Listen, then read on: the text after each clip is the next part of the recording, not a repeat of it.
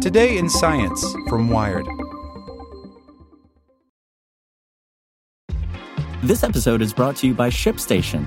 You know, some things take a lot of work, like sending little robots to far-off distant planets. And just as that's challenging, so too is running a successful e-commerce business, especially when there's so much to do. So I want to introduce you all to ShipStation.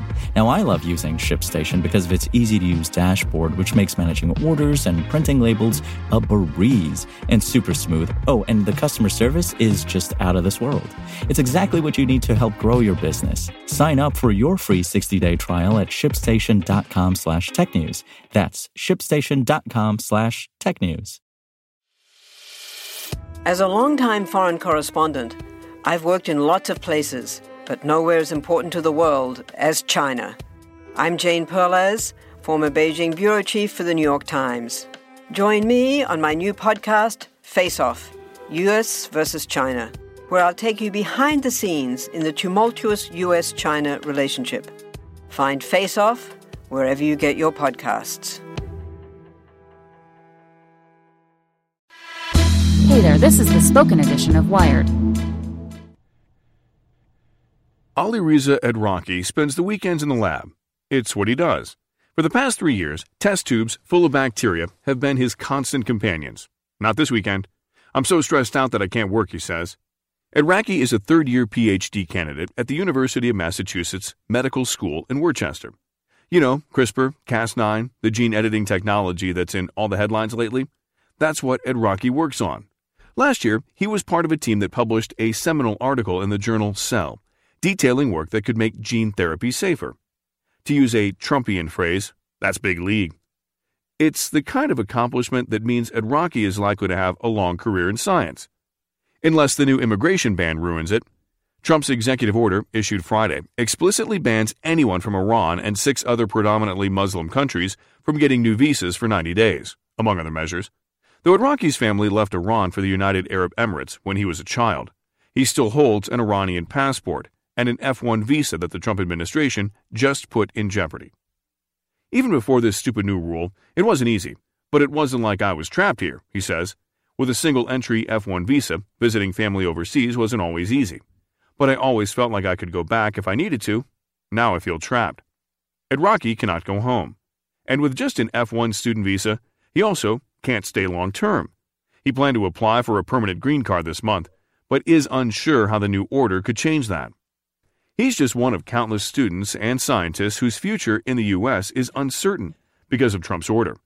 Many from the greater Boston area gathered Sunday to protest. Students and professors from MIT, Harvard, Boston University, Northeastern, and more joined an estimated crowd of 20,000 in Copley Square. Similar protests broke out in cities and airports across the country over the weekend.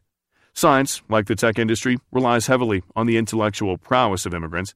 By some estimates, more than half of U.S. postgraduate work in so-called STEM fields is done by international students. That's the way science is set up. You want the best? You don't care whether they are American or Iranian. You want the best, Edraki says. Indeed, he is part of a small 7-person lab comprised entirely of international students. The only American-born member of his lab is the leader, Eric Sontheimer. This is horrible. It's reprehensible. It's counterproductive. It makes no sense, says Sontheimer. Like many professors who took to Twitter this weekend to express their dismay, Sontheimer believes this ban will hurt America's ability to attract and keep talented people. It's going to have a very detrimental effect well beyond the 7 specific countries named in the order. I think there will be strong disincentives for even Europeans to come here. They may just decide that this is not the kind of country that they want to be in for that long.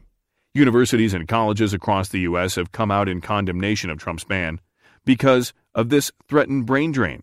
From Harvard to the University of California, former Republican governor of Indiana, Mitch Daniels, now the president of Purdue University, wrote, "The president's order related to immigration is a bad idea, poorly implemented, and I hope that he will promptly revoke and rethink it." One scientist who wasn't able to join the protest this weekend was Mahadrid Hariri, a Canadian-Iranian dual citizen who runs a science policy association in Canada. He's now blocked from entering the U.S.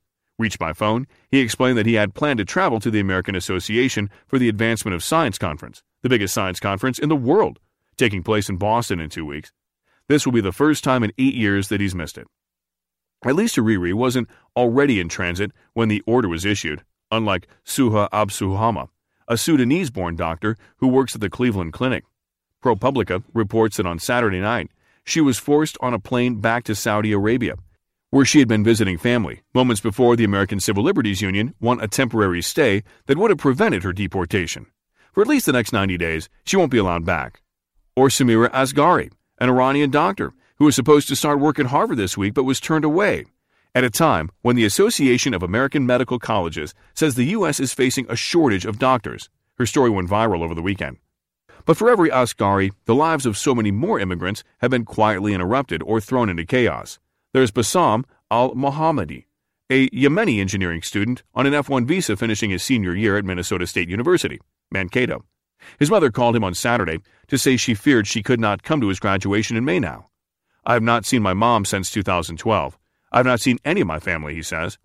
Al-Mohammadi has a job lined up in Los Angeles when school is over. He is legally able to work because he has applied for temporary protected status due to Yemen's ongoing civil war, but he has no idea whether the Trump administration will grant it. And like Edraki, he is now stuck. It's a weird feeling to feel like you're locked in, he says. But whatever this is right now going on in this country, it's still not as bad as civil war back home, and bombs are falling all around my family there. The list goes on, as does the likelihood of U.S. losing out on the world's top talent. Reza Kalhor, a green card holder, is an Iranian scientist at Harvard, who, before this week, was deciding between applying for professorships at top U.S. universities or starting a company in Boston based on his biological discoveries. But if this ban restricts his ability to travel, he says he'd maybe rethink and go to Germany or France or Canada. That would be one less entrepreneur the U.S. gets to claim as its own, one less potential discovery that could turn into an industry-changing technology that could generate jobs. But scientists affected by Trump's ban can take grim comfort in one fact: knowledge is portable. Let's say tomorrow Trump shows up at my door and kicks me out. I will leave the country with what matters most, what I have in my head. They can take my house, but they can't take my brain away from me, says Edraki. That is little comfort for Edraki in the face of what they actually can take away: his brother. 2 years ago, Edraki's younger sibling came to the U.S. to study engineering at UMass Amherst. He turned down better schools on the West Coast because their mother was happy knowing the brothers were near each other. Like Edraki, his brother is a model student. He flew to Dubai for the Christmas break to see their parents. He now can't re-enter the U.S. to finish spring semester of his sophomore year. He is devastated. "My mom said he hasn't eaten anything since last week," Edraki says. Ironically, Trump himself in 2015 seemed to sympathize with the likes of Edraki and his brother, tweeting, "When foreigners attend our great colleges and want to stay in the U.S., they should not be thrown out of our country." Today, the Trump White House is telling Edraki to take his intellect and expertise elsewhere. Written by Emily Dreyfus. Hey, this is Andrew from the Spoken Edition team. I wanted to let you know that we just launched a new website at spokenedition.com. This new site has over 40 different shows from top publications around the web, all for free. So visit spokenedition.com, subscribe to a few new shows, and keep listening. Thanks. Want to learn how you can make smarter decisions with your money? Well, I've got the podcast for you. I'm Sean Piles, and I host NerdWallet's Smart Money Podcast. Our show features our team of nerds, personal finance experts in credit cards, banking, investing, and more. And they'll help you make the most of your money while cutting through the clutter and misinformation in today's world of personal finance. You'll get clarity on strategies to help you build your wealth, invest wisely, shop for financial products, and plan for major life events. Listen to NerdWallet's Smart Money Podcast wherever you get your podcasts.